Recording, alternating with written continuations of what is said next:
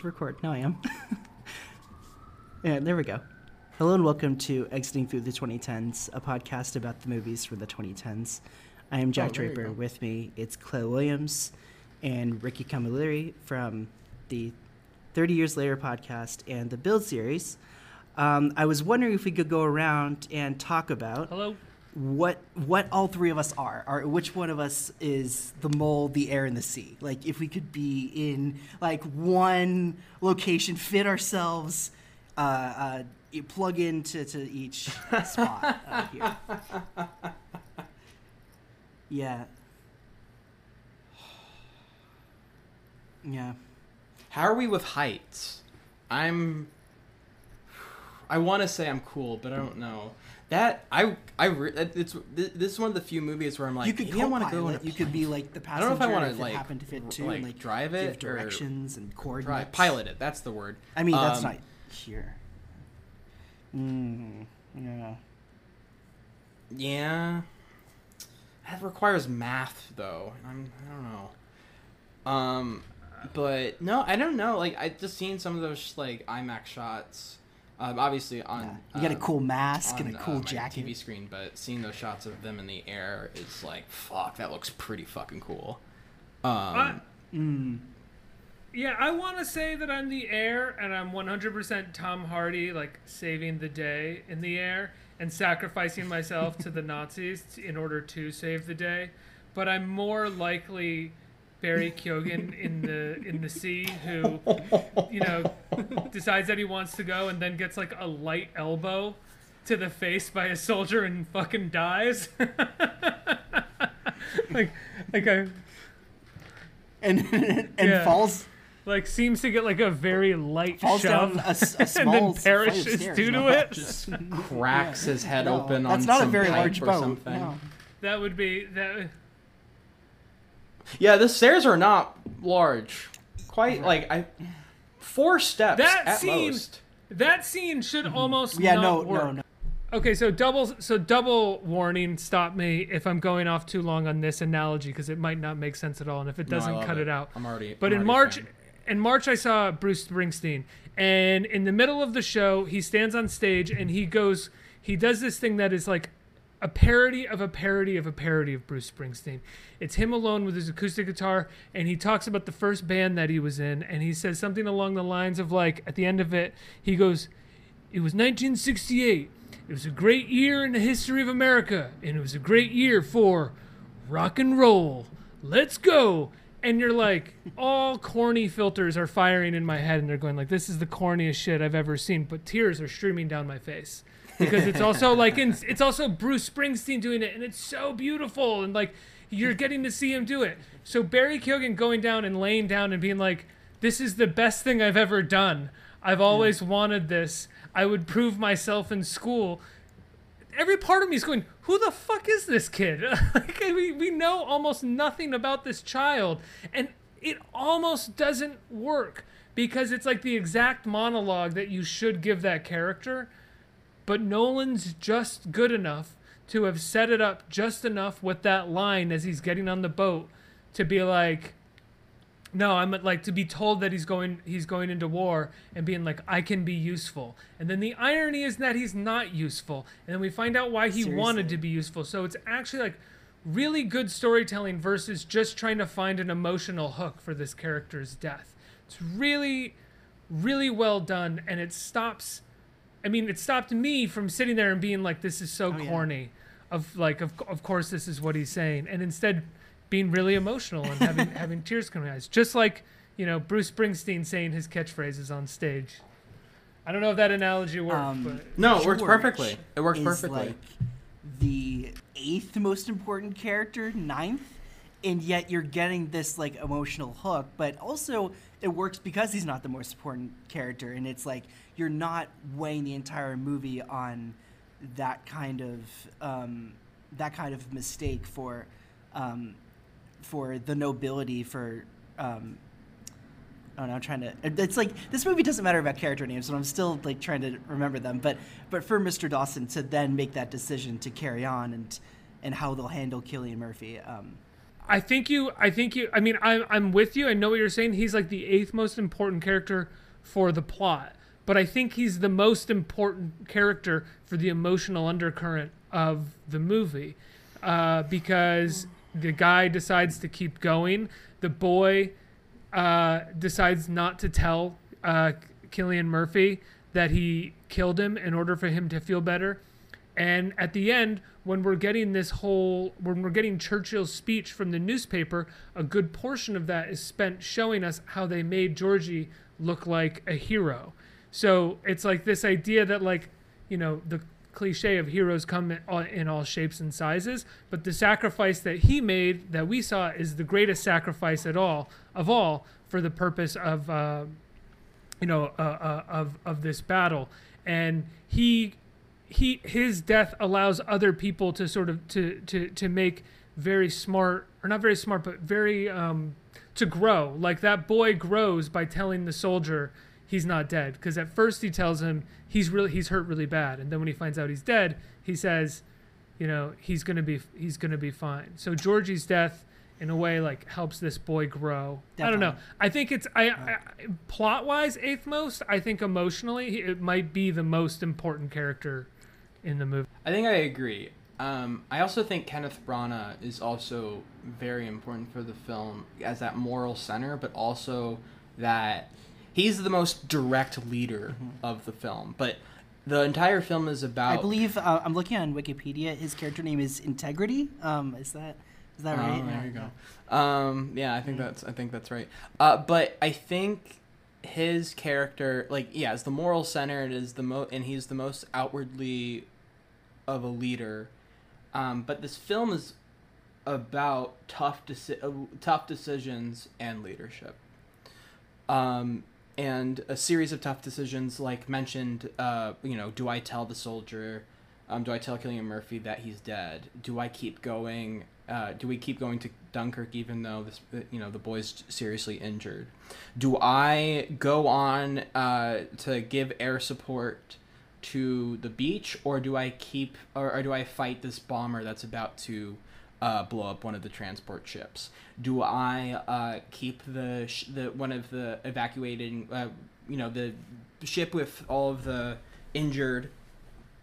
Do we keep that strung to the bow, or do we just let it sink and let them burn alive? It's all about these very specific moments in these extremely hard decisions, and how you can kind of be your best self, best self in those moments, and how war makes you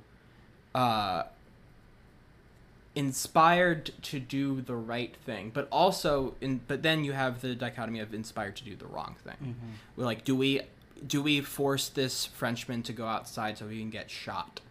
Do we should I and he also makes a decision earlier, the French guy is like, do I risk my life by opening that door to let those people out? It's all these like very specific moments that Nolan kind of holds on. What do they do in that moment? Mm-hmm. What is their course of action? It's all these paths and these kind of different scenarios that they all have to kind of be confronted with, and they all make various choices. There's not one, like, not all of them are sacrifice themselves. Not all of them are the most what's the word I'm trying to look for?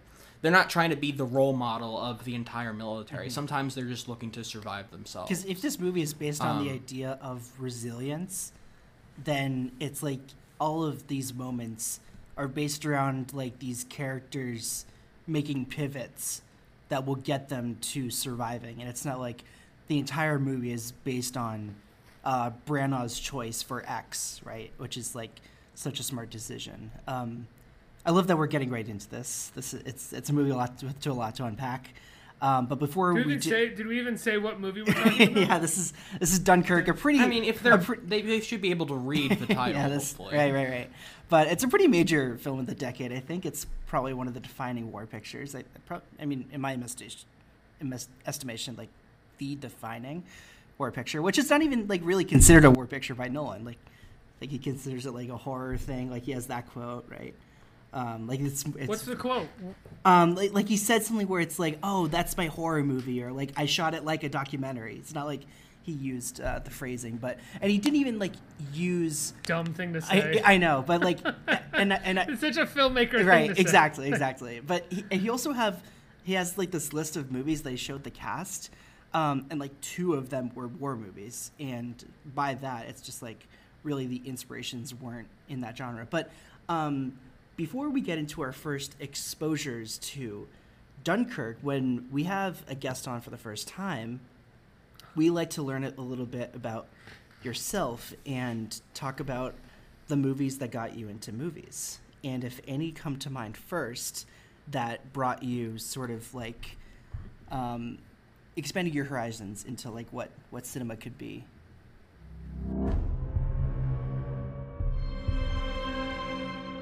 What has happened is a colossal military disaster.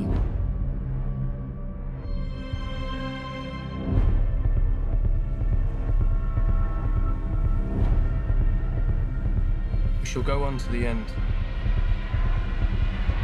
We shall never surrender.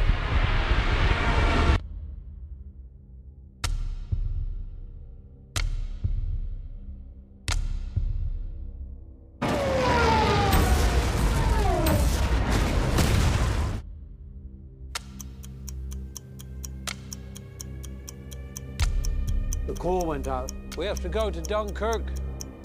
Ready on the stern line. What are you doing? You know where we're going. Into war, George. I'll be useful, sir. One of ours. He's on me. I'm on him.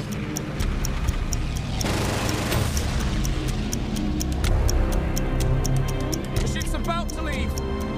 Down you go.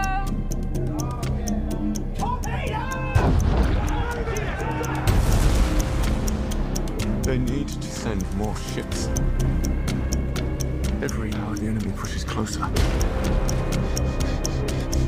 They've activated the civilian boats. Civilians? We need destroyers. Where are we going? Dunkirk. I'm not going back. If we go there, we'll die. You're weekend sailors, not the bloody Navy. You should be at home. There's no hiding from this, son. We have a job to do. Turn it around! We shall fight on the beaches. We shall fight on the landing grounds. We shall never surrender. We shall never surrender. We shall never surrender. Where's the bloody Air Force?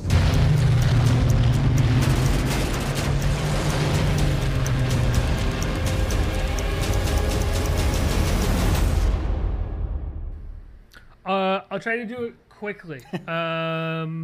So I would say that the first movies that I really got to kind of understand a filmmaker behind them in terms of like a fan base would probably be when I was really young, and it was like Kevin Smith and Mallrats, and I was probably like in middle school, and so I watched Mallrats and Clerks and Chasing Amy, and I think to me at the age of like 14, Chasing Amy was like high art in a way because it was so low budget and it was about risque topics. And if you would like to talk about any 2010s Kevin Smith, it's all yours, please. We would not want to. I haven't seen any, and I don't want to because I mean I have somewhat of a soft spot for Chasing Amy and Clerks because of how it looks, but I largely find his movies unwatchable at this point. But from there, I think I saw Boogie Nights when I was like 14 and 13 or 14, and you know the opening shot of Boogie Nights is like a really great if you're just getting into movies and you're young, it's a really great kind of like snap. Yeah. This is what a movie can do. Yeah. And you can very quickly, you can watch Boogie Nights, look up an interview, and then get like a list of movies to go watch. And so that became kind of like the education. And I was always drawn to, even at a young age, I think in movies, emotional violence. And so I guess to end this, I saw a movie this past week at Metrograph in New York, I saw Lars von Trier's The Idiots, which is his Dogma film, which is about a group of people in a commune who... was this his a follow-up to Breaking the Waves? It was like around that era. Around that era, yeah, I believe. And I don't know if you guys know what Dogma 95 was, but it was... do you guys know what that is? Okay. And so... It's his Dogma film. It's like number 3 or 6 or something like that, post Vinterberg's The Celebration, and it's about a group of people who pretend that they are have mental disabilities and go out in public and try to provoke and get people upset with them.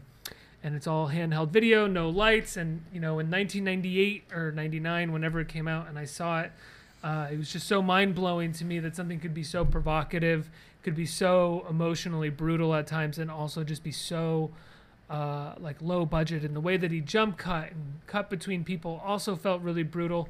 And so watching that movie, the other day in the theater, I distinctly remembered being 15 and trying to show it to all my friends. Oh my God. And being like, this is the movie. You got to see this movie. No, it's my turn to pick the movie. It's my turn. Yeah, and the way that the movie ends, like, is this, I'll try to say this without spoilers, but like this like completely shattered woman goes back to her family who have been missing her after a tragedy for weeks, and she pretends out of nowhere to be disabled in front of them, and they lose their shit and smack her, and then the movie just kind of abruptly cuts to black. And to me, at 16, I was like, yeah, that's the move. That's how you do it. That's what a movie needs to be. And I just remember very distinctly in that moment forcing friends to watch that movie. So that's kind of like, I think, and from there it's sometimes my tastes have closed and sometimes they've reopened more widely and closed more. I was definitely anti-Nolan for a while.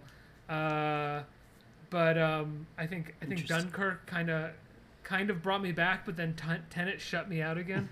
But hey, in about a month, there's a bomb that's going off that could bring you back again.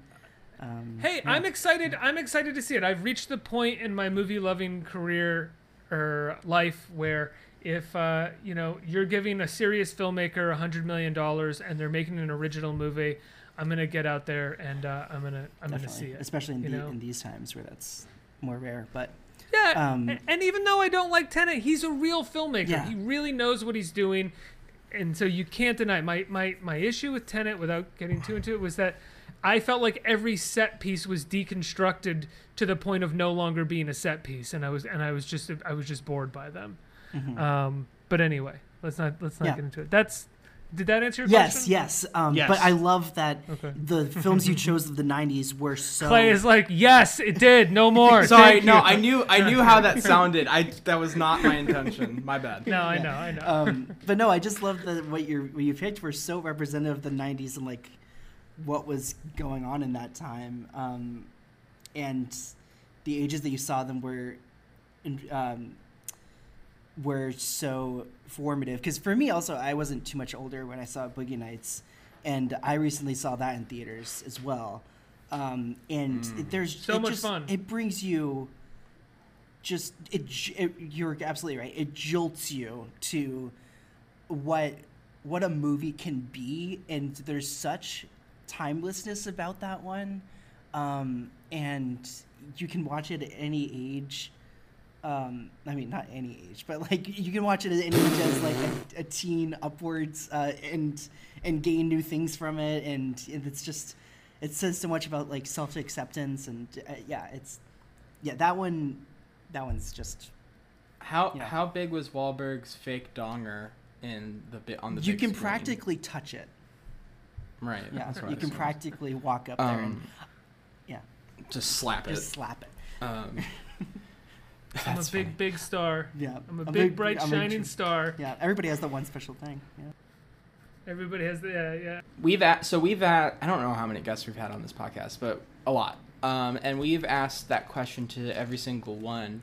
I'm trying to think if someone has mentioned Kevin Smith in their answer. I feel like there must have been someone. Nobody wants to cop to it because he's so bad. But if you were there in like 93, 94, and you were that age. I've heard that, especially about Chasing Amy. I've heard, yeah. He was a huge fucking deal. Mm-hmm. He was like a god of independent film. It was like him and Tarantino, and Smith was like a little bit cooler because his movies were that much cheaper. And that's completely and that much more showing. Seemingly independent. And he stayed independent. It felt like for longer. And that's showing the generational difference, because like for me, he's always been like the IMDb TV guy that's interviewing like Comic-Con panels and the Fat Man on Batman podcast, like sort of a caricature of 90s Kevin Smith. I mean, like but not to say that's entirely him, but that was my first impression.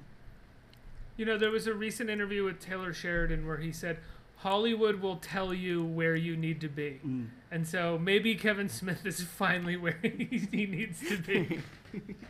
Hey, he's living his best life. I don't care. It's one of those things where I'm just like, I mean, yeah, sure, you can stay there. Whatever works for you, man.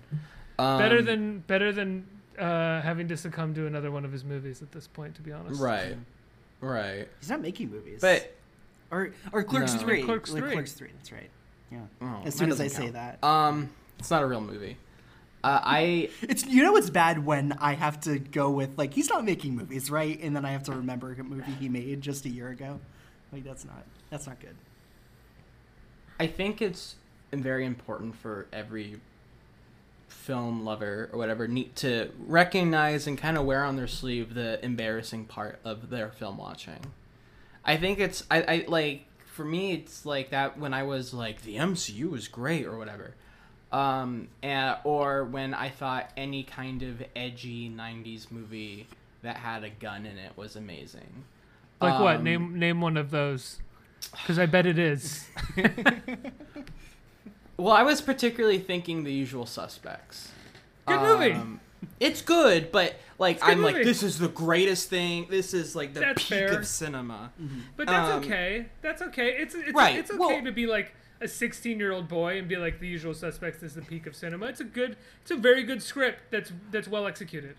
Yes, and there's probably other ones, but yeah, I think it's important for people to just kind of be like, yeah, I liked this, and now I don't like it anymore. Because I think I don't know if I can respect you if you're not like willing to admit you've grown when it comes to taste. I'm not saying that anyone who likes Kevin Smith is an idiot, but I think though, when you've shown that progression, I find it way more interesting. I have way more respect for those people, because I think that's it. I don't know. It's like it's a character thing, but it's also for like, if I'm gonna respect you as a critic, I gotta know that you're able to change your opinion on things. Because then, what's the fucking point of you?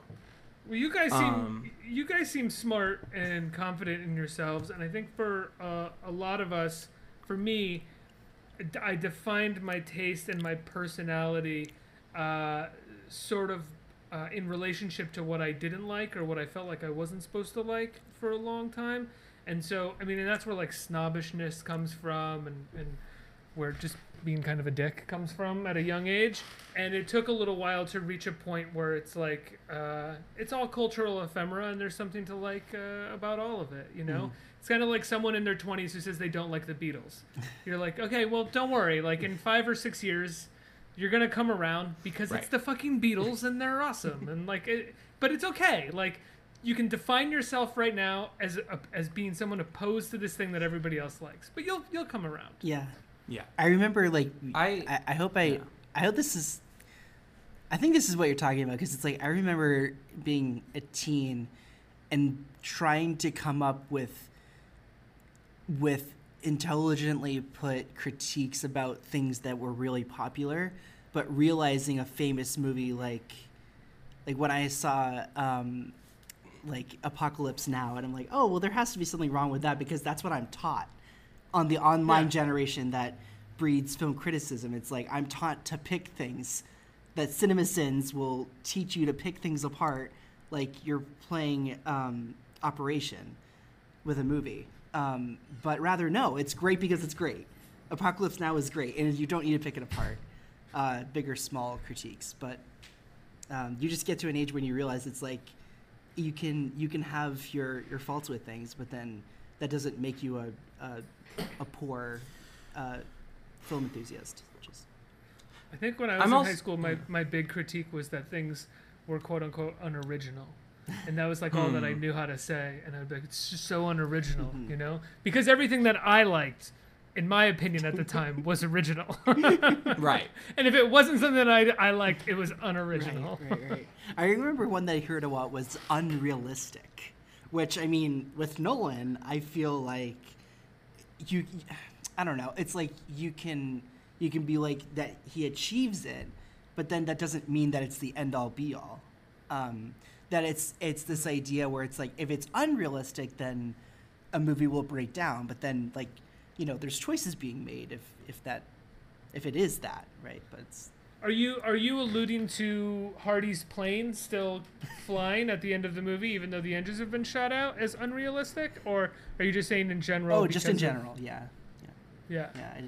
What I think that one of the big criticisms of Nolan is he takes himself very, very, very seriously, and some of his movies lack any kind of. His movies are up their own ass and not willing to have a little fun with these kind of goofy concepts. Now, I'm not saying that is my criticism, or even if that criticism is fair, but I just hear that a lot. And I don't necessarily agree with that. I mean, a lot of his movies are kind of funny.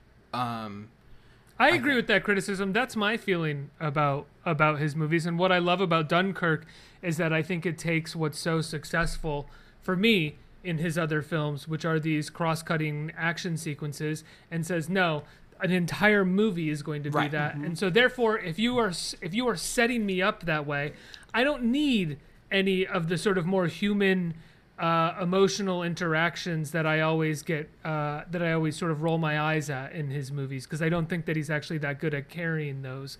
Those feel very stiff, robotic. The jokes feel, if there are any jokes, fall kind of flat. I mean, I think Heath Ledger probably transcends that when he's playing the Joker, because it's very good performance, and maybe even Hardy as Bane is kind of funny. But I also think Hardy in Inception is also like he somehow is able to burst through that like the emotionless drudge sometimes. Because Inception is I can't do Inception. That's the one where it really is tagged with that criticism. And Interstellar for me are that. I thought both of those were very tiresome. But I mean, I hate to say this, but with Inception, it's a really Joseph Gordon-Levitt who doesn't do it for me. Like every time that guy's on screen doing his sort of like, hey, this is like his like loaded pseudo. His pseudo attempt at like hot guy is like really, it's very try hard. He's like the Anne Hathaway of like leading men, and I like Anne Hathaway. Have you seen? This is kind of a tangent. Have you watched Poker Face, the Rian Johnson, Natasha Lyonne series? No. So it's funny. My mom just kind of finished watching it. I've already seen it. He's in an episode, and he's actually terrific in it. Jack, have you seen it? Wow. I haven't gotten there, but I've started.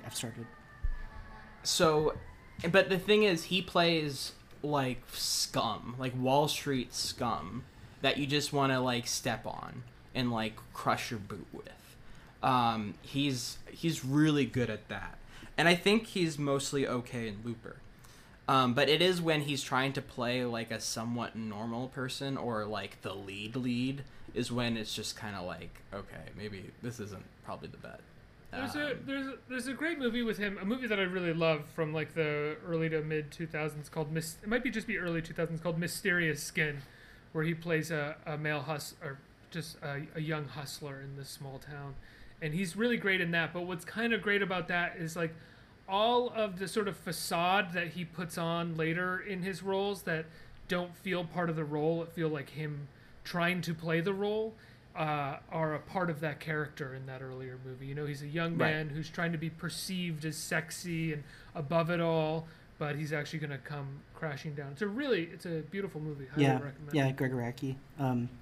But it reminds me also of like how when he played Tom in 500 Days of Summer, and it's like the nice guy disguised as someone who's a little bit more manipulative, and it's like then it's just like, oh well, you're just that's like the first thing that came to mind, where it's like you just are putting on this disguise where we like everyone in the movie can kind of see through him. But let's that's funny. 500 Days of Summer is a movie that I probably still use to define my taste as in opposition of. Yeah, I don't really like that movie. Yeah, either. It's very twee. It's very 2009. But let's go into first exposures. When everyone first, I mean, what was something that we remember first about Dunkirk coming out and first exposures? Because I think a few things come to mind for me.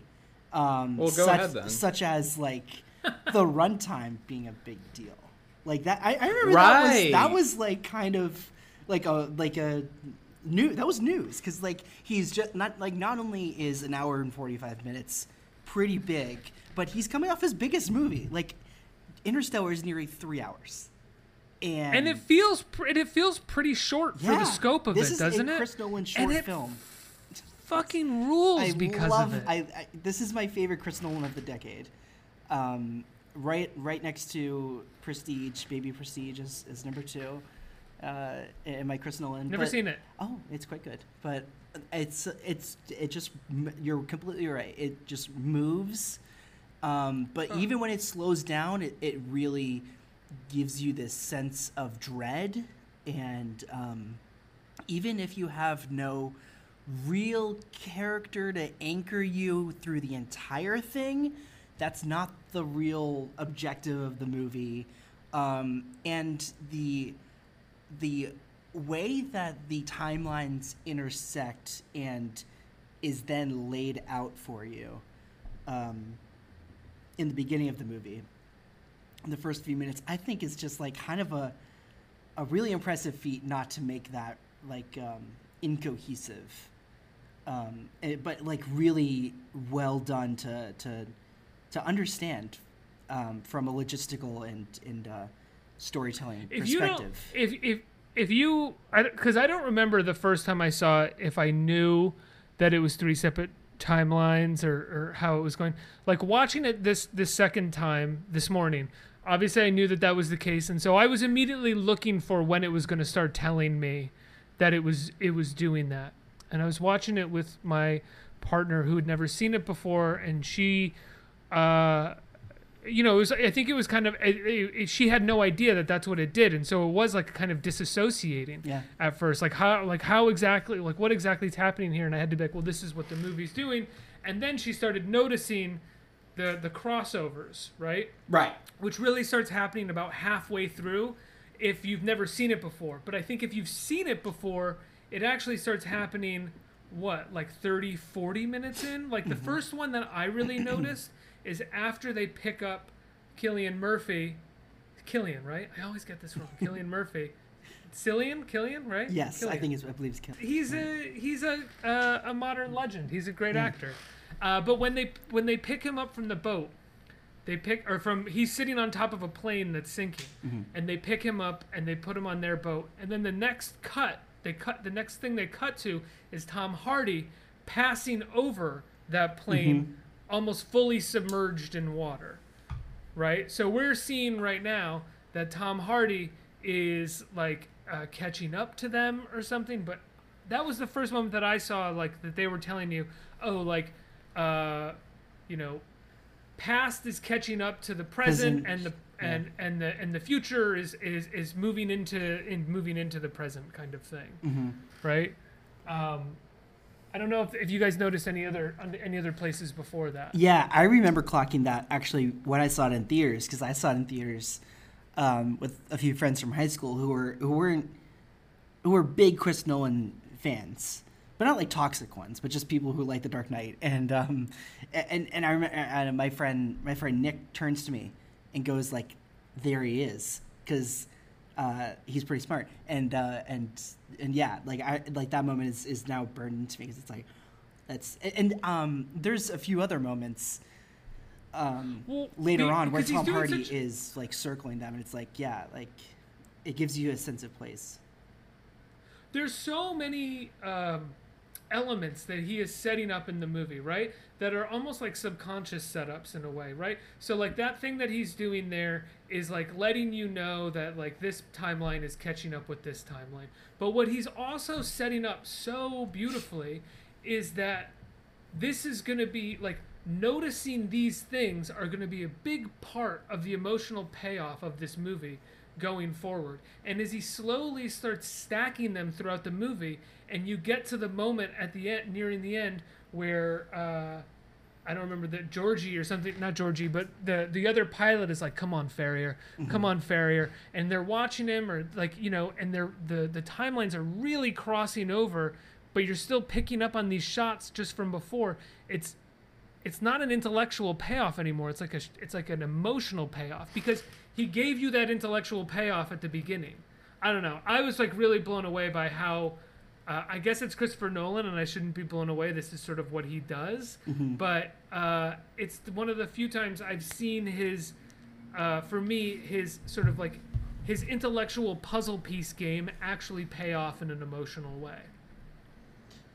Right, because emotions are the big swing. In basketball, there's a term called a swing skill, meaning that if this player needs to get better at this skill, and it changes the trajectory of their career.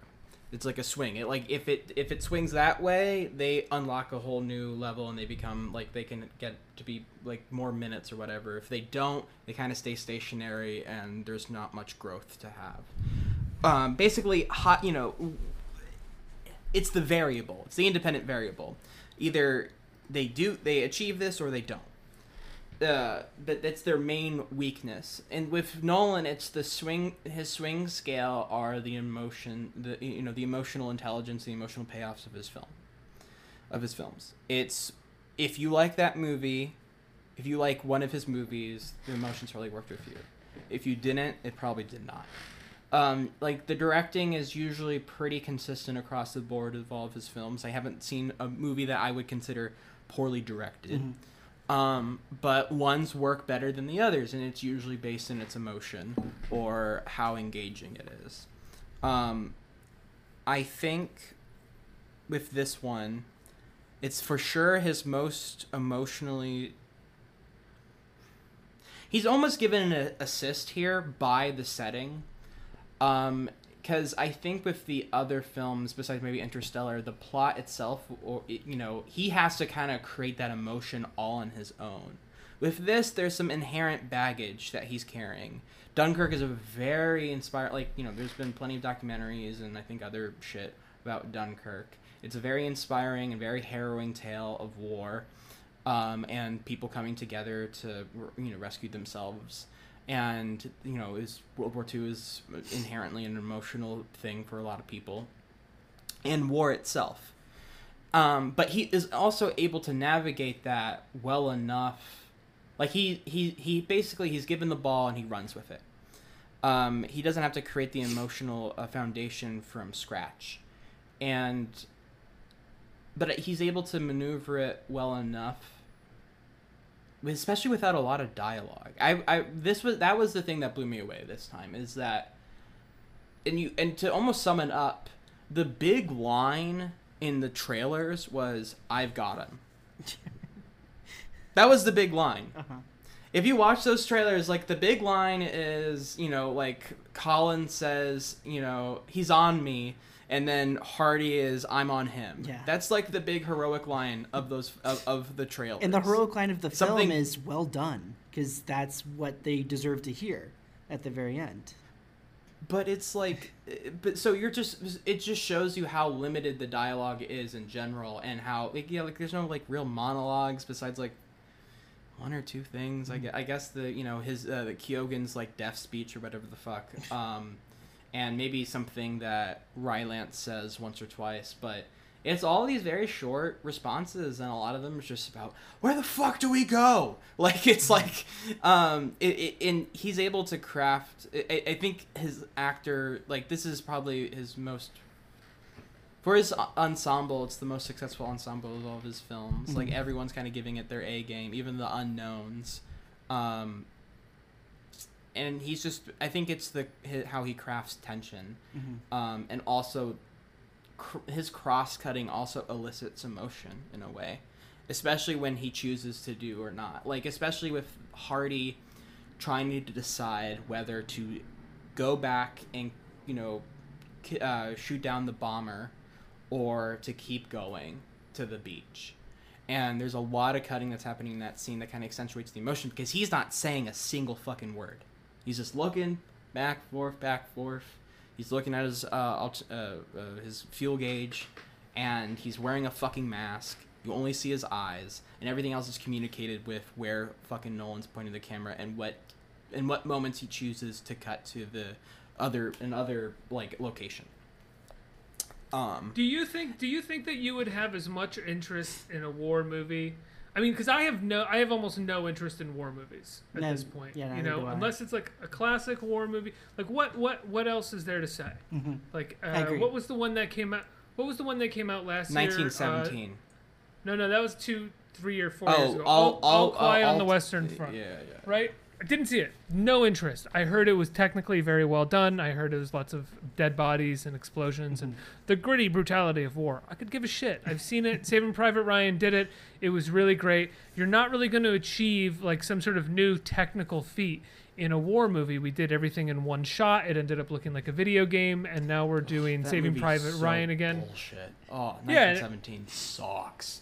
And now we're doing Saving Private Ryan again and trying to sort of pass that through the filter of grittiness and newness. But what he does so well is find a formal trick, right? It's not. I hesitate to call it a trick because he does it so well and truly believes in it, and it's what he does in a lot of his movies. But being kind of like looking at Dunkirk and being like, oh, okay, so this was a land, sea, and air situation. Let's tell those 3 stories, and let's and then how do I do that differently, right? He really makes me, someone who doesn't care about watching a war movie, very interested in how he's going to pull this off. And because he's such a great filmmaker, once I'm vested in how a filmmaker is going to pull it off, and I recognize that they're achieving it, I'm emotionally involved. And I think Dunkirk is probably because of that for me, it's one of the best war movies I think I've ever seen, and I think it's one of the best movies of the 2010s. Yeah. Like I was pretty it was pretty staggering this morning watching it and just seeing how well he pulls that thing off. It's great. Good morning watch.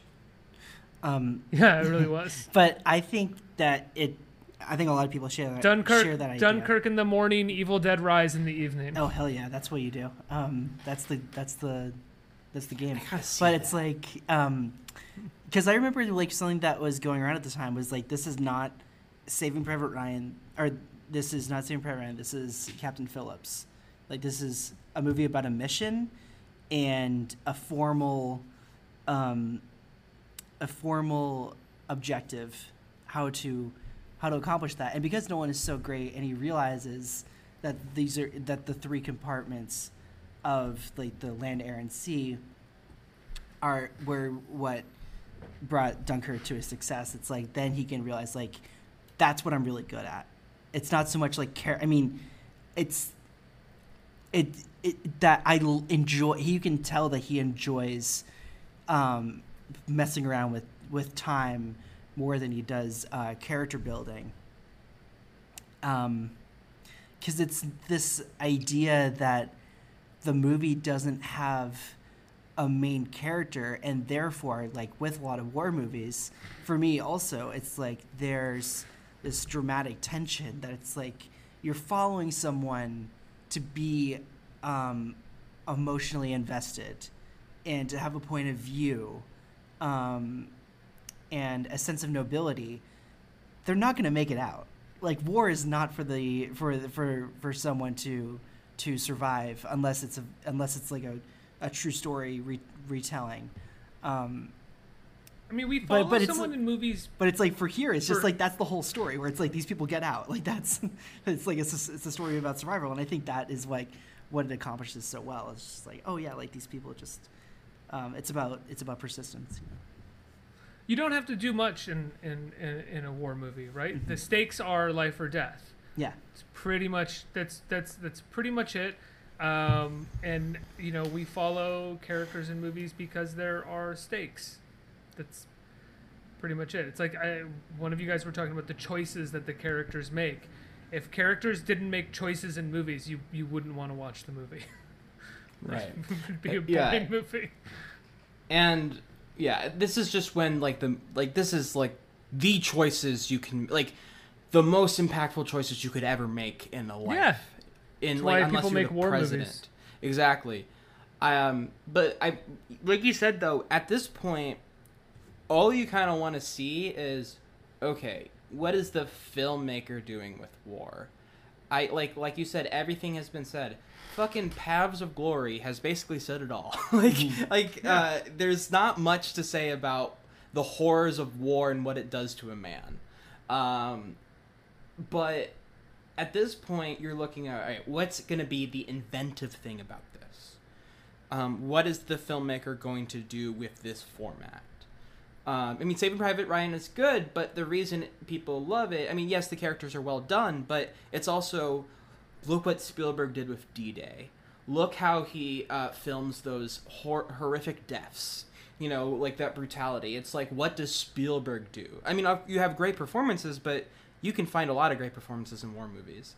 But what makes that stand out is what Spielberg does with the scope of the war and how he's able to connect the characters through his filmmaking.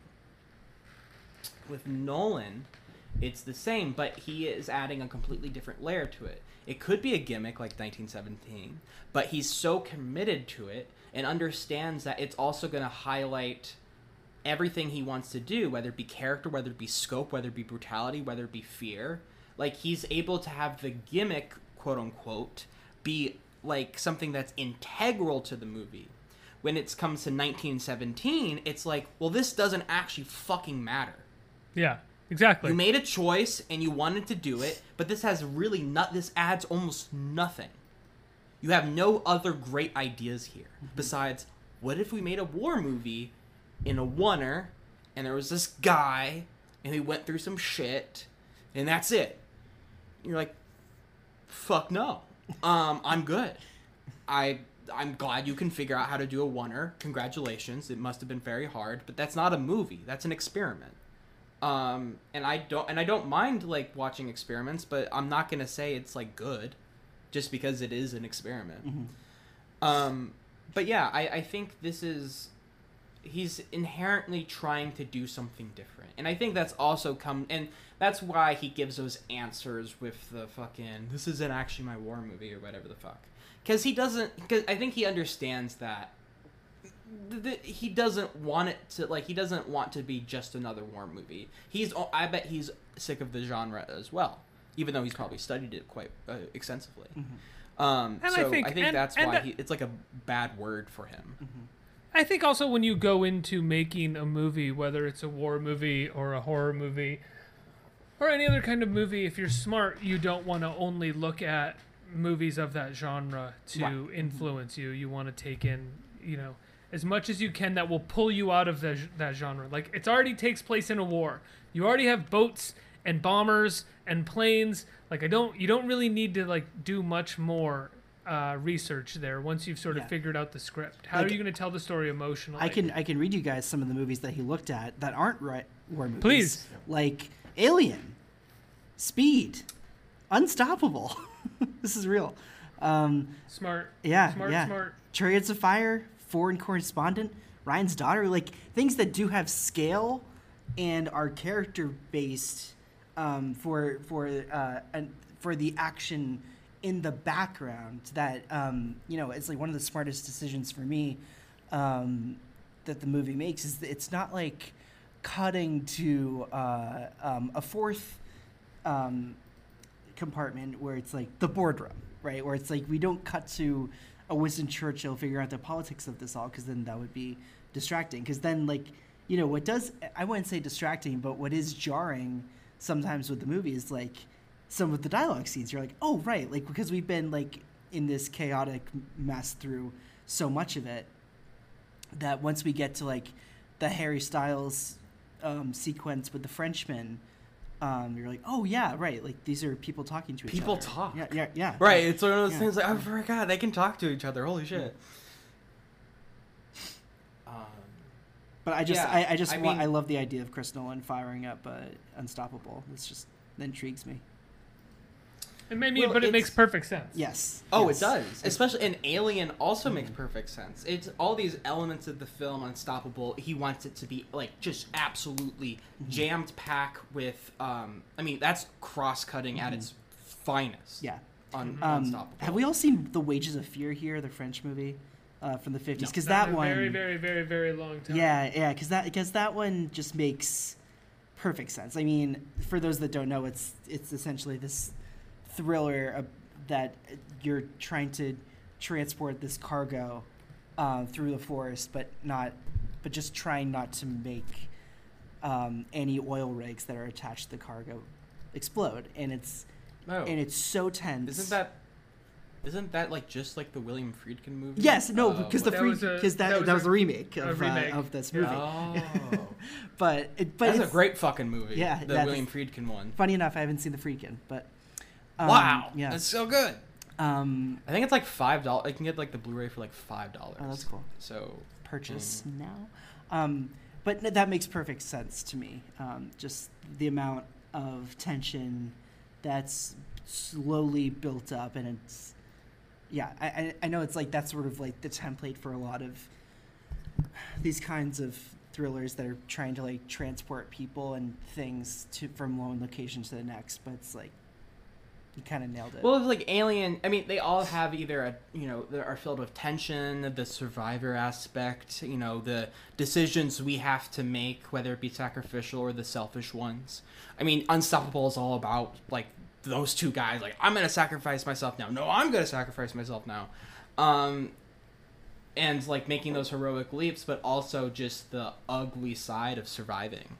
Just leaving people to die in the most brutal ways so you can survive yourself.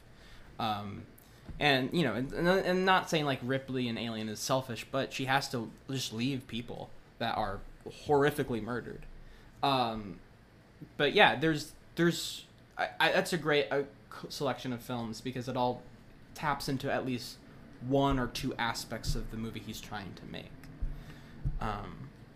Like you said, Ricky, like you don't want to just study the one genre and do nothing and study nothing else. You want to use the films that actually have the emotional aspects and the thematic aspects to connect with your film, but also just that rush. You want this film to be breakneck at a breakneck pace, and you want like that hour and 40 minutes to to be just completely go by like nothing.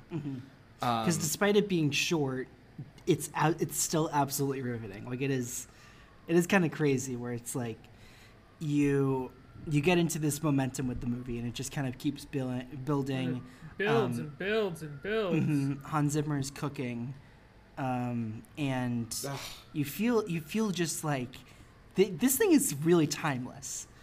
And you don't feel, and you can't, and because we're gonna bash on it some more. You can't say the same for 1917, a movie that's even more recent. And it's like if you look at that one again, it's just like there's no stakes there, there's just no drama.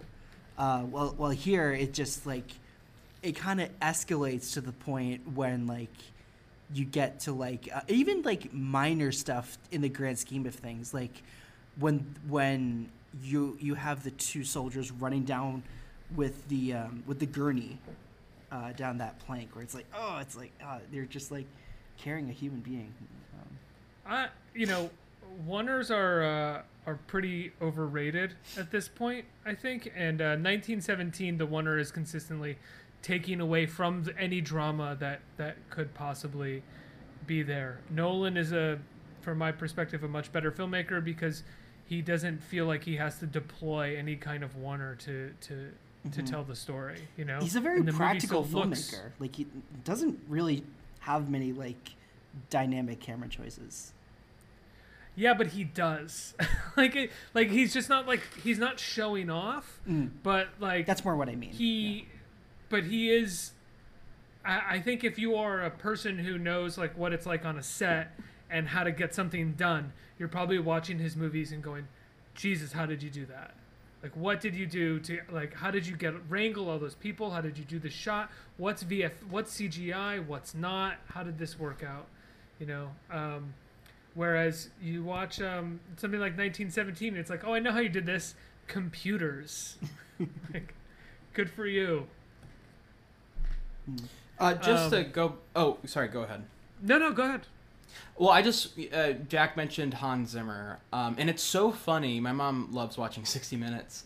So after I finished the film, I walked in and they were doing a profile on him, literally right after I finished the movie. Oh, wow. It was, and yeah, I just sat and I just watched it with her, and the thing is, he's brilliant, and he has been he's defined the last 10, 20 years of making scores for films. And not saying he's the best one, but just in terms of impact and influence, like now a lot of the people who work nowadays are acolytes of his. But I love him, but it is funny though, even though he's in my opinion one of our best, he has made so many scores that a lot of them aren't that great. But he still gives you one of these that are Inception, and speaking of Man of Steel, and of course the smaller films, but just some of these bombastic scores in Interstellar. It's like these are just incredible pieces of music. The same thing will be said for Trent Reznor and Atticus Ross, right? They're gonna have their Social Network score or their score for a Fincher movie, or somebody else, and then they're gonna have a Bird Box score that they throw out really quickly because they're making money. They're doing their job. Yeah, I don't know if this is his best collaboration with Nolan, but I mean, it's one of the best pairs. They were made for each other. That pure. Not anymore. He didn't do the score for Tenet or Oppenheimer. Yeah, it's Ludwig Göransson. Did Ludwig also do Oppenheimer? Yeah.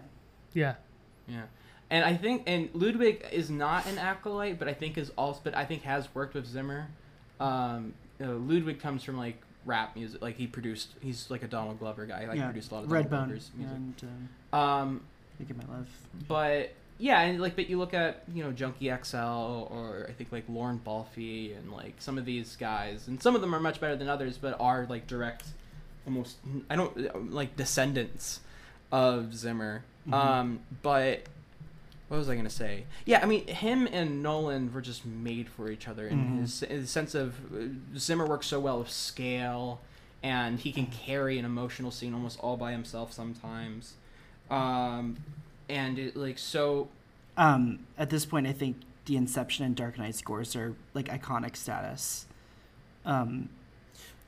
And I think Dune is where he's really putting a lot of time for the sequel and whatever's afterwards. I'm just going through his late 2010s again, just to see Hans Zimmer and just seeing if there's anything important that we're missing. I guess we've talked about a few of his other movies, of course, 12 Years a Slave and Blade Runner 2049, but yeah, he's just sort of a consistent iconic composer who people, I think, because of Nolan, really because of I think to me because of Dark Knight and Inception, people just know what Hans Zimmer's music sounds like, especially with blockbusters. But they don't. It's funny, maybe modern Zimmer, but they don't understand any of his actual progression. This is the same guy who did the fucking Lion King. Yeah. See him now as the he scores James L. Brooks movies, It's exactly. Yeah. And, he fucking, in Gladiator, while it's, not necessarily a huge departure from the films he's making nowadays, but it still like has like insanely emotional music that kind of describe like that is the key for a lot of those scenes of Maximus like looking back on his life or whatever. Like I just love how his career has progressed, how diverse it is, even though if all of them aren't great. And I also you can really tell when he pairs so well with a filmmaker like Zack Snyder. Even though I know some people don't love like the BVS score or whatever, but I think his Man of Steel score is pretty incredible. Because didn't he compose that with Junkie XL? Yes. Am I confused? Yeah. No, you are correct. Yeah. But what was I going to say? But yeah, so it's like you're going to get an X-Men Dark Phoenix once in a while from the guy, but then you're going to get a Dunkirk. And then you see him pair so perfectly with a filmmaker that it just kind of it makes you happy to see, because he is so integral to so many of the films he's worked on. The scene when you remember a scene from a Nolan film, you could almost hear Zimmer's music. If we wanted to talk more about the crew of the movie, I think one of my favorite working cinematographers is Void Van Hoytema, who it just insane work here.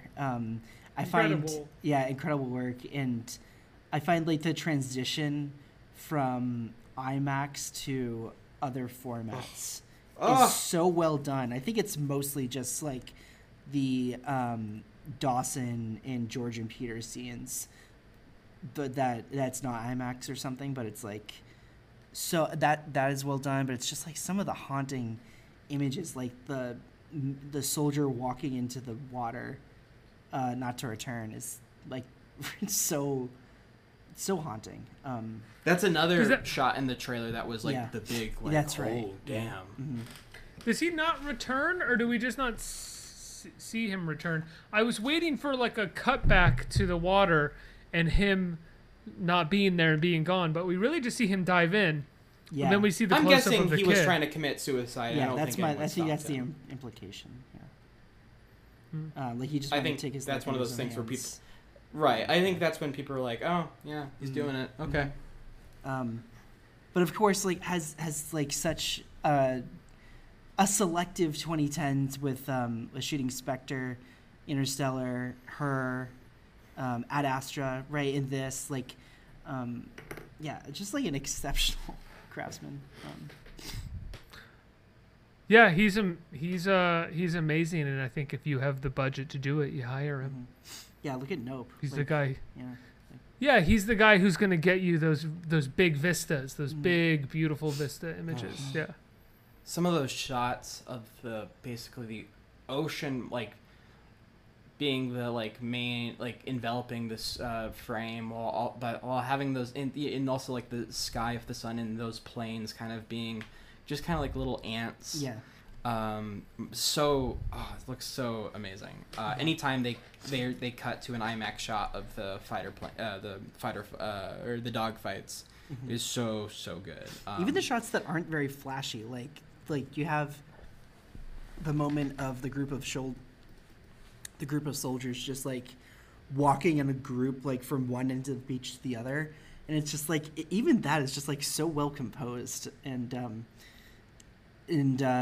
now that Nolan has gotten to a story where he can let the camera do all of this or carry so much of the weight of the storytelling, it really pays off like a slot machine. He's trusting all of his visual instincts here and is avoiding. And people, I think the biggest criticism of him in general is his writing. And this is the film that kind of helps offset that weakness. Because he just doesn't have much to write. I mean, he has the broad strokes, of course, of the plot and decisions that characters must make, but when it comes to dialogue and emotional moments, he allows his visuals and the actors kind of operating by themselves in a way to do the work, which I think is very effective here, and why this film almost stands out amongst all the others. For an occasion where he can be as clinical and as logistical of a filmmaker as a story like Dunkirk imagines him, it makes just complete sense, because I think one of my earliest Chris Nolan memories, like of the person, not just his movies, was like being shown Memento in a high school film class, and then immediately after that screening was over, we saw this. The first time I think I'd ever seen Chris Nolan talk about his movies was like he was in front of this whiteboard, and the timeline of Memento was like. I've seen that. Yeah, right. You know what I'm talking. Yeah. And the circle. Like the circle. Yep. And of course, it's like, you know, he has like that floppy hair that's like slicked back and in a suit. Like I'm sure we all imagine like the scarf, and it's like he looks like a professor, and he's drawing out his own movies as if he's teaching you a lesson about it. And that is always who Nolan is going to be to me. Of course, like you don't have to see that Memento explained vid that he made to realize that, but it's like that assures you that someone who is so confident in his storytelling isn't always the most emotionally sure. I mean, we're not saying anything new, but I think it rings true to why Dunkirk works so well. And it's got a bunch of good-looking boys. Yeah, that's too. I mean, I was just reminded of how unfair, like grossly unfair, Jack Lowden's life is, because you can't be in the new Terrence Davies movie and date Saoirse Ronan and have the rumor that you're considered for Bond. Like, you can't have everything and be great in this. Now I'm anti-Jack Lowden. No. Oh yeah, what happened to this guy? I was wondering while I was watching it. He had like is he rumored for Bond now? It was a tweet that was it was like a thing like months ago. I don't know if it still holds any weight, but it's like, you know, you'll see things and you're like, oh, is this true? But with him, I think you could really see it, and I wouldn't be surprised if he's actually in the running, but I haven't heard it in a while. Yeah, he was in one of the Small Axe movies too, the first one. Right. Yeah. And Benediction, Mm-hmm. which was very well received. Yeah. I mean, great movie. He's a very cute boy. I would watch him do other stuff. Yeah, I mean, this entire cast is good. Like Fionn Whitehead, who was sort of set up as our POV, just sort of like blends into the rest of the movie as someone who's just seeking any hope. I mean, like, speaking of integration, but Harry Styles, actually quite weakest link, but still good. Like, not distracting, which is not impressive. Distracting because Nolan has done a pretty good job of basically like telling everybody, do not act, just say your line. Like yeah. We have Mark Rylance, and he's gonna act. And that's pretty much it. Mm-hmm. But Styles, I found everything that came out of his mouth to be a little suspect. Yeah. I think those guys, like the pale British white boys, I think their acting is filled by or is like is fueled by the tension and the circumstance of the scene rather than any of the emotion.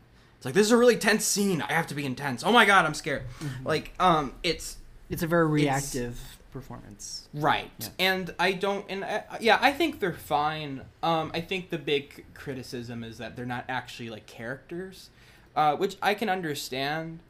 But to me, but of course you need characters to make a fucking movie and to be like an impactful story, but Nolan is so in his wheelhouse and is operating on his own specific frequency to make his movie and he's not maybe a character, but like, I don't know, just the format and the execution of like the technical aspects while also just like how he maneuvers with time. I mean, this film, I think people obviously made the very broad connection that this man is obsessed with time, and after this is Tenet. Mm-hmm. I mean, the score is famously recorded with a stopwatch, right? Literally, right in the music is. you have Memento, you have Interstellar, you have Inception, you have this, and you have Tenet, and like they're all it's all him trying to manipulate or understand the manipulation of time, and how that drives characters and drives story. And it's great to think about, and some of it is much more, some of them are those ideas are executed better in some of them versus others, but I've liked that journey, and people have, it's kind of a meme now, it's a cliche, but I still find it interesting what he's trying to do with it, and how he's having that kind of dictate how he formats his own movies. I can't think of a filmmaker who's so dedicated to time as a concept to it be like the bones of a lot of his movies.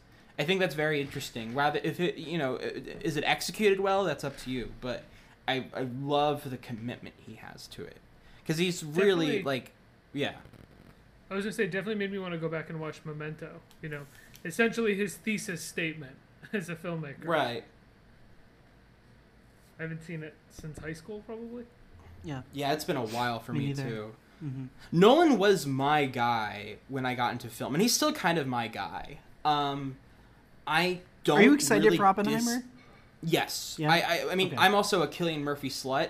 This is true. So I will watch. You have the cardboard Batman cutout in the background anyway of your room. I'm the fucking guy who watched Peaky Blinders because of him. So it's like I'm a big Cillian fan, but I've always waited for him to be the star, like the pinnacle star of his own film. Mm-hmm. But also, yes, Nolan is just a fascinating filmmaker for me. I don't really dislike any of his movies. Some I like way more than others, but I can't think of a time when I've been, because even his cliches, even his blunt emotional manipulation that is a complete, understandably alienating thing for a lot of viewers. To me, I don't know, man. I'm just carried by how he makes a movie. I just like what he does, how he structures a film. It scratches an itch for me. Yeah. That not a ton of he's he's clinical and he's very meticulous and all those things, but I also just like watching the dude work.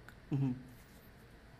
He's a very intelligent director, and no one makes movies at his scale that's quite this sophisticated. Especially when, it's funny because Dunkirk, Dark Knight Rises, Inception, and then the 2020s all have this July date that he has circled with Warner Brothers, now Universal, but and he loves that dead of summer, announcing yourself as to me, and I'm sure many others, I am your alternative to something that will take its time and treat the audience more intelligently, opposed to a lot of summers in the 2010s that really dried up.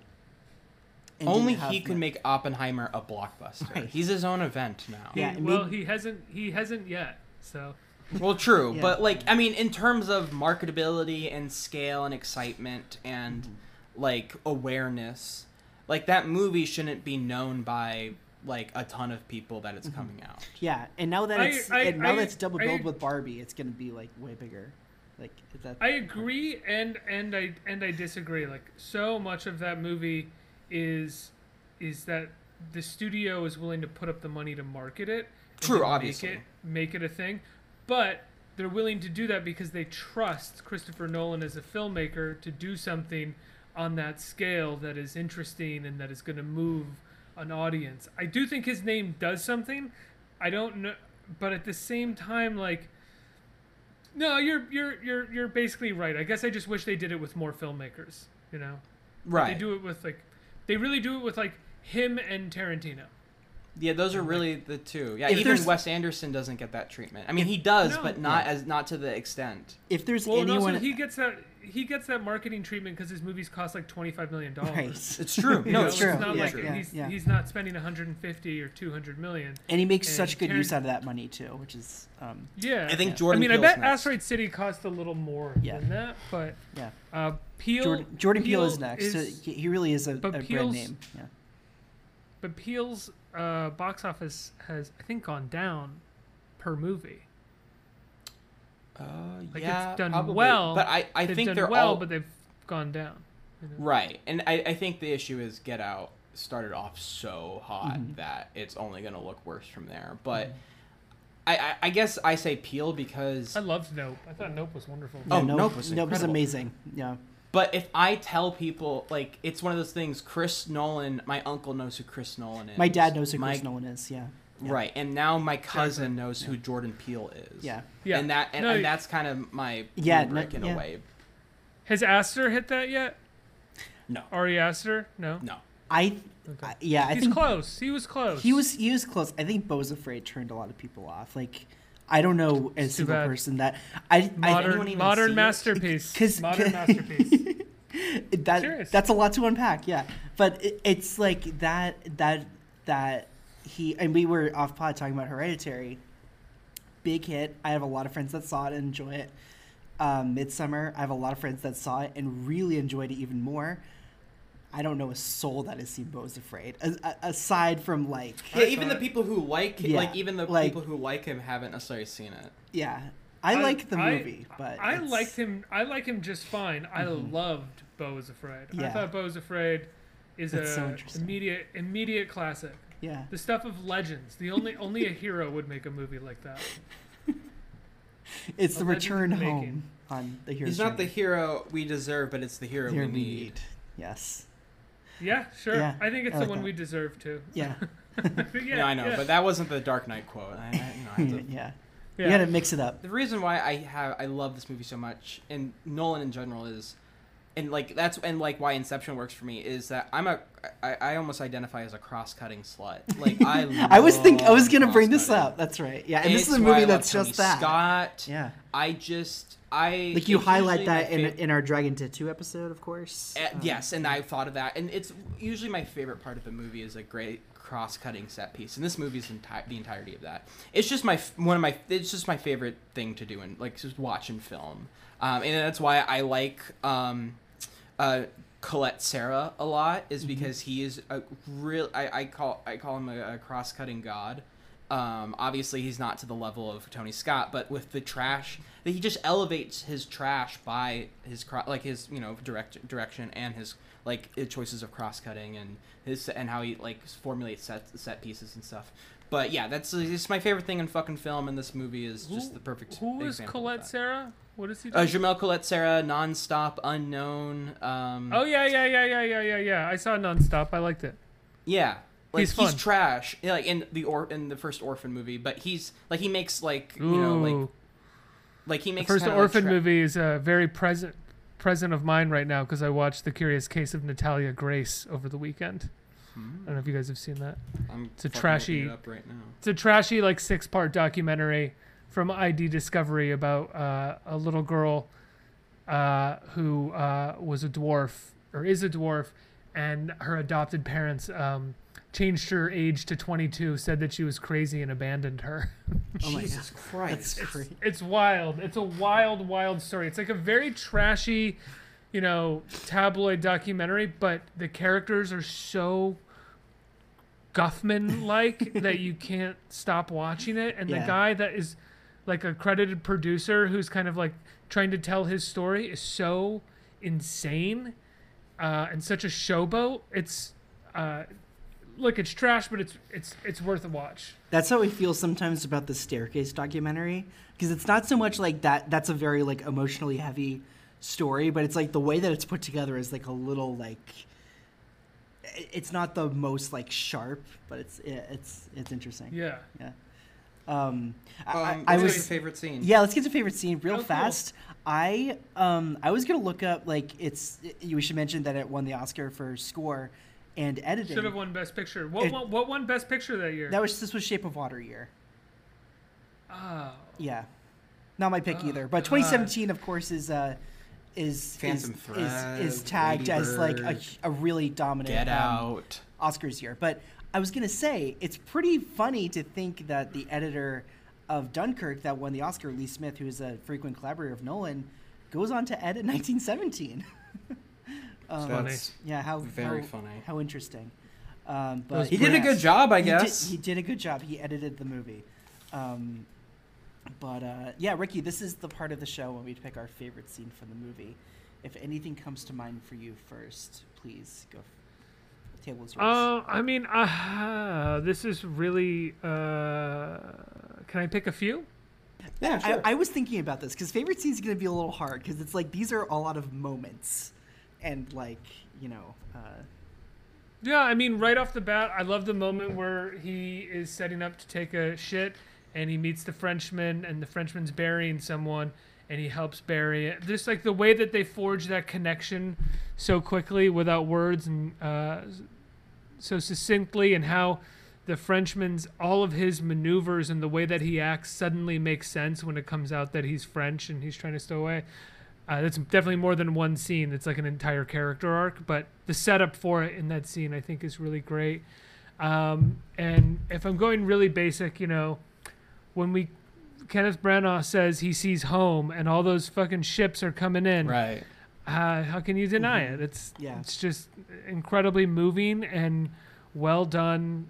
Dudes rock cinema. It's great stuff. And then later on, when he's asking everyone where they're from, and they're from all different parts of the country, I think on the Dunkirk rewatchables, Tarantino describes it as distinctly British.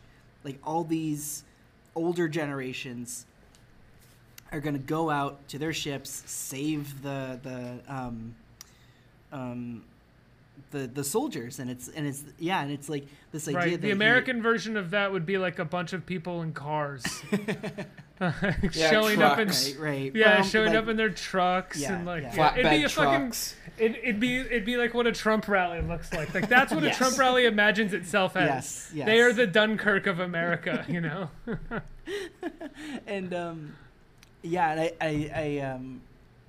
I can imagine so that it's like when Branagh, like in the American version, asks like, "Where are you from?" Like it's all a bunch of like horns honking, all at once. Right. Yeah, it's celebration. Yeah, I love them. All my trucks. They're here. It looks like home. The exhaust is like getting this dark cloud above it all. Yeah.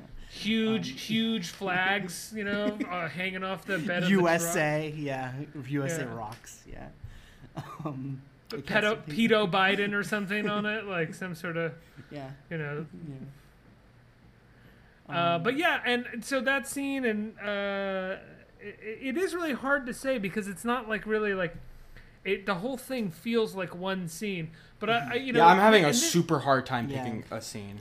And this isn't a scene, but it'll be the last one that I say. But the midpoint of the movie, where it's like there's been a huge crescendo, and then suddenly everything sort of calms, and we're on the beach, and we're watching Branagh walk. And I can't really describe much more about what's happening, but it's a distinctly middle of the movie, right? Because everything kind of calms down, and then all of a sudden someone says something that re-raises the stakes. And it's like very much a screenwriting 101 thing. Like midpoint of the movie, this is what happens. And the movie does it. And there's something about the way that this movie does it. It feels that's like kind of beautiful because it's been building and building and building and building and building, and it feels so sort of antithetical to like the screenwriter 101 books. And then all of a sudden it drops right back into pocket. And it's like, no, I am a mainstream movie. I am for a very large audience. And this is what you do at this point in the movie in order to keep the audience, like a big audience with you. And I kind of like noticing that and recognizing that Nolan is still sort of following the formula a little bit, even though he's breaking it. That's my piece. You guys come up with some fun shit now.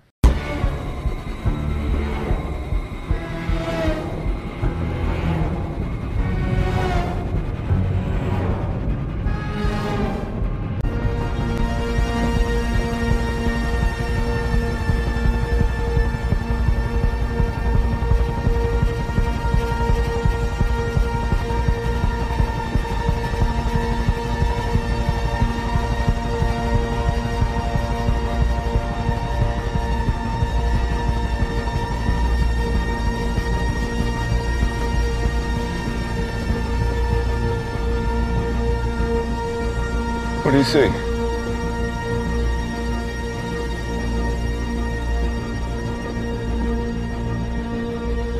Home.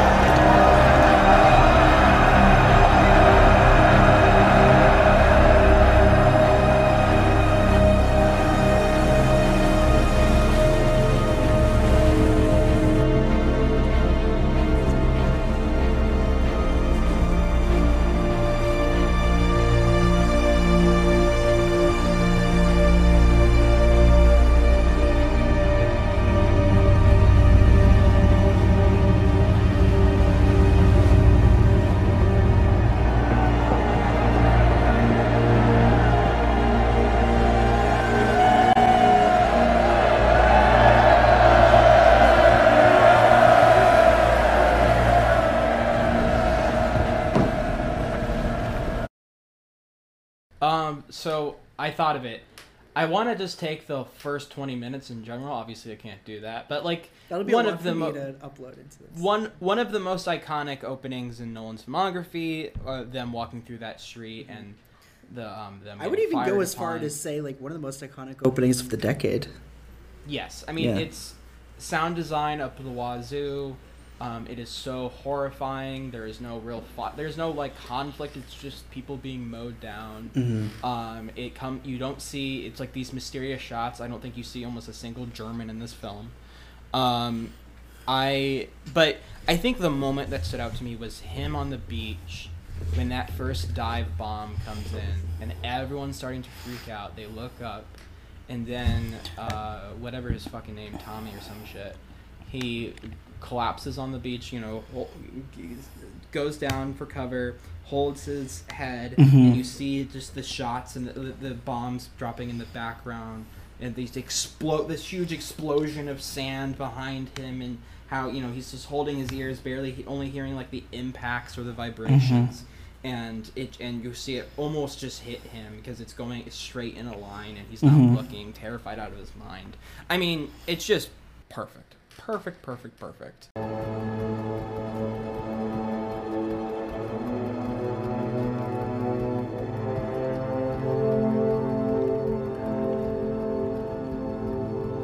It's Grenadiers, mate.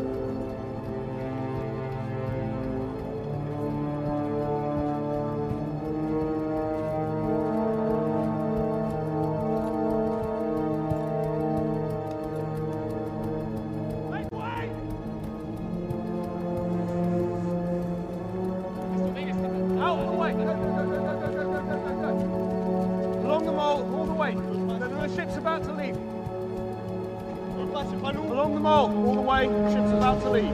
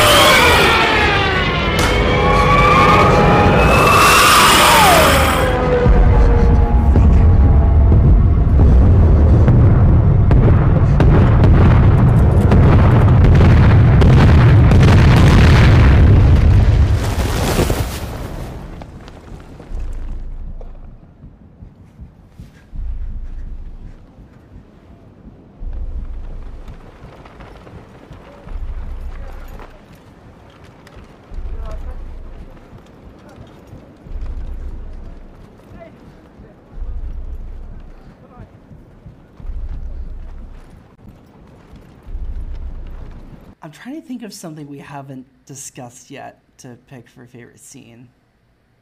Whatever pops in your head. I think, yeah, and I don't think that there is much that we haven't discussed. And with that, I'll just say something that really stuck with me was, like I mentioned before, when the movie really slows down and it's sort of like overcast. I guess the movie's mostly overcast, but it's like a really harsh overcast, and you have like Fionn Whitehead and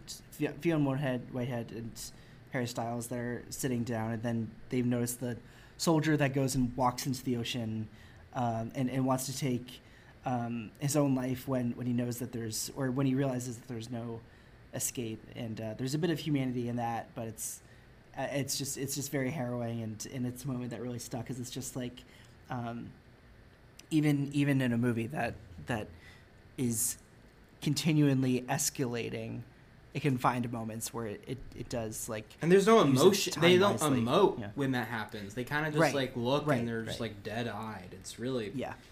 That's when some of the coldness of Nolan really becomes a quirk, or not a quirk, a pro instead of a con. Mm-hmm. When does that happen in the movie? Like, can I ask? Do you have right the after, middle, right? Yeah, a little after the middle, because they Styles and Wolfhard and the French guy just come back after their first ship sunk, and they just got back on the ocean. They're waiting around for whatever they're going to do next.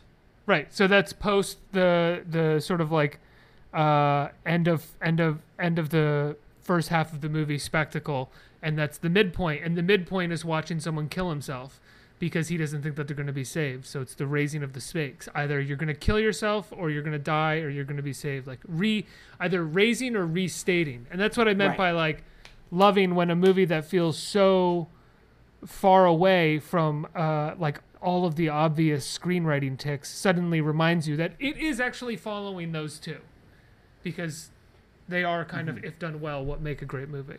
Right. Anyway. And those are it's another reminder why those are screenwriting rules, and it's like, yes, you can subvert them, but it's like when they're done well, it's a reminder, like, it's quite effective. But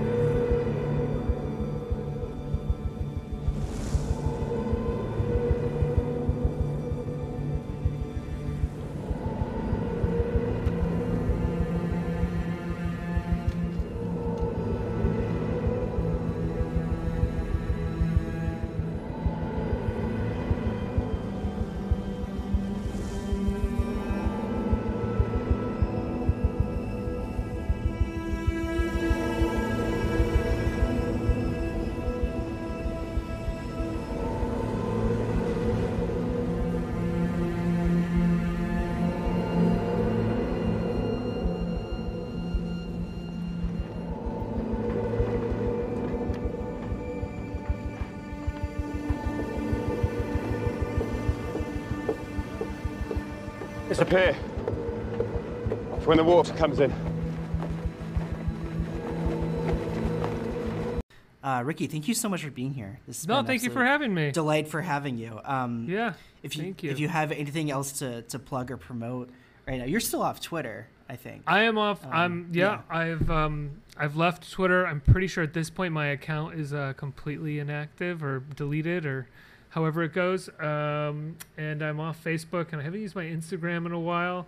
Good so for you, my guy. I'm in the darkness. Yeah, that's great. I'm in the darkness. It's been kind of nice. We're proud of you. Yeah, thank you. I feel like maybe just because I suffer from the narcissism that like if I feel a certain way, everybody else does. But I'm thinking people are going to come around to it a little more. But because it's nice. But do I have anything to promote? No, not yet. Soon there will be some stuff in a few months, but nothing to talk about yet. Nice. So check me out. I guess people say check me out on Twitter. It's like, check me out if you see me walking around New York City. Say hi, but don't actually, because I don't think I would like that. Just Google them. Figure out what to read from there.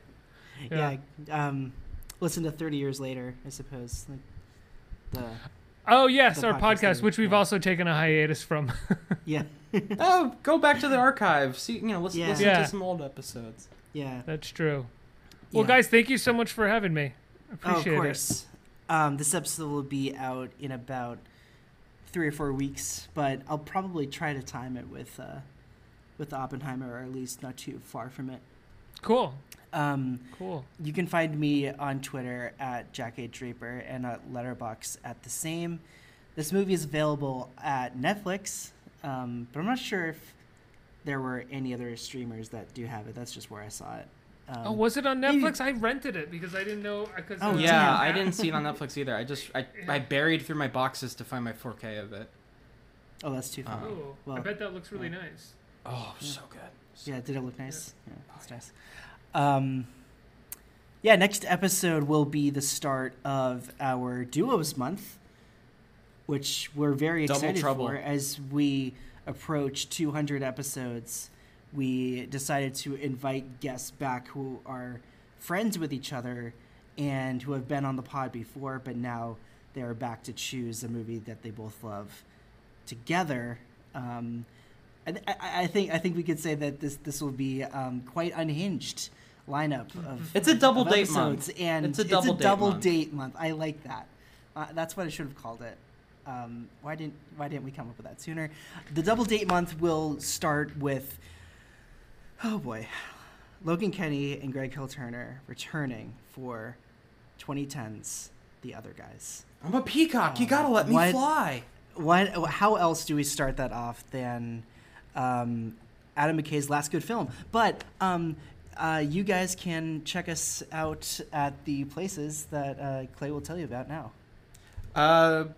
Everyone can follow us on Twitter at fucking. Oh shit, man, you got me mixed up. Okay. You can follow me on Twitter at Birds of Clay and on Letterboxd at Birds of Clay. You can follow me on Instagram at Mr. Clay Williams. You can follow the podcast Twitter account at ETTPod. You can send us an email at exitingthrough2010s@gmail.com. Please remember to rate, review, subscribe. Give us 5 stars on any podcast platform you listen to us on to. Greatly appreciated. Retweet, share us with a friend. Run up to someone in the middle of the street. Say, I got him.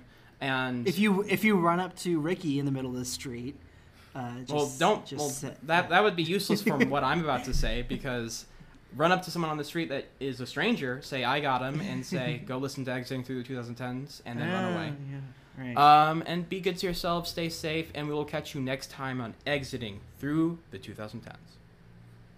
Bravo. Hey, very good.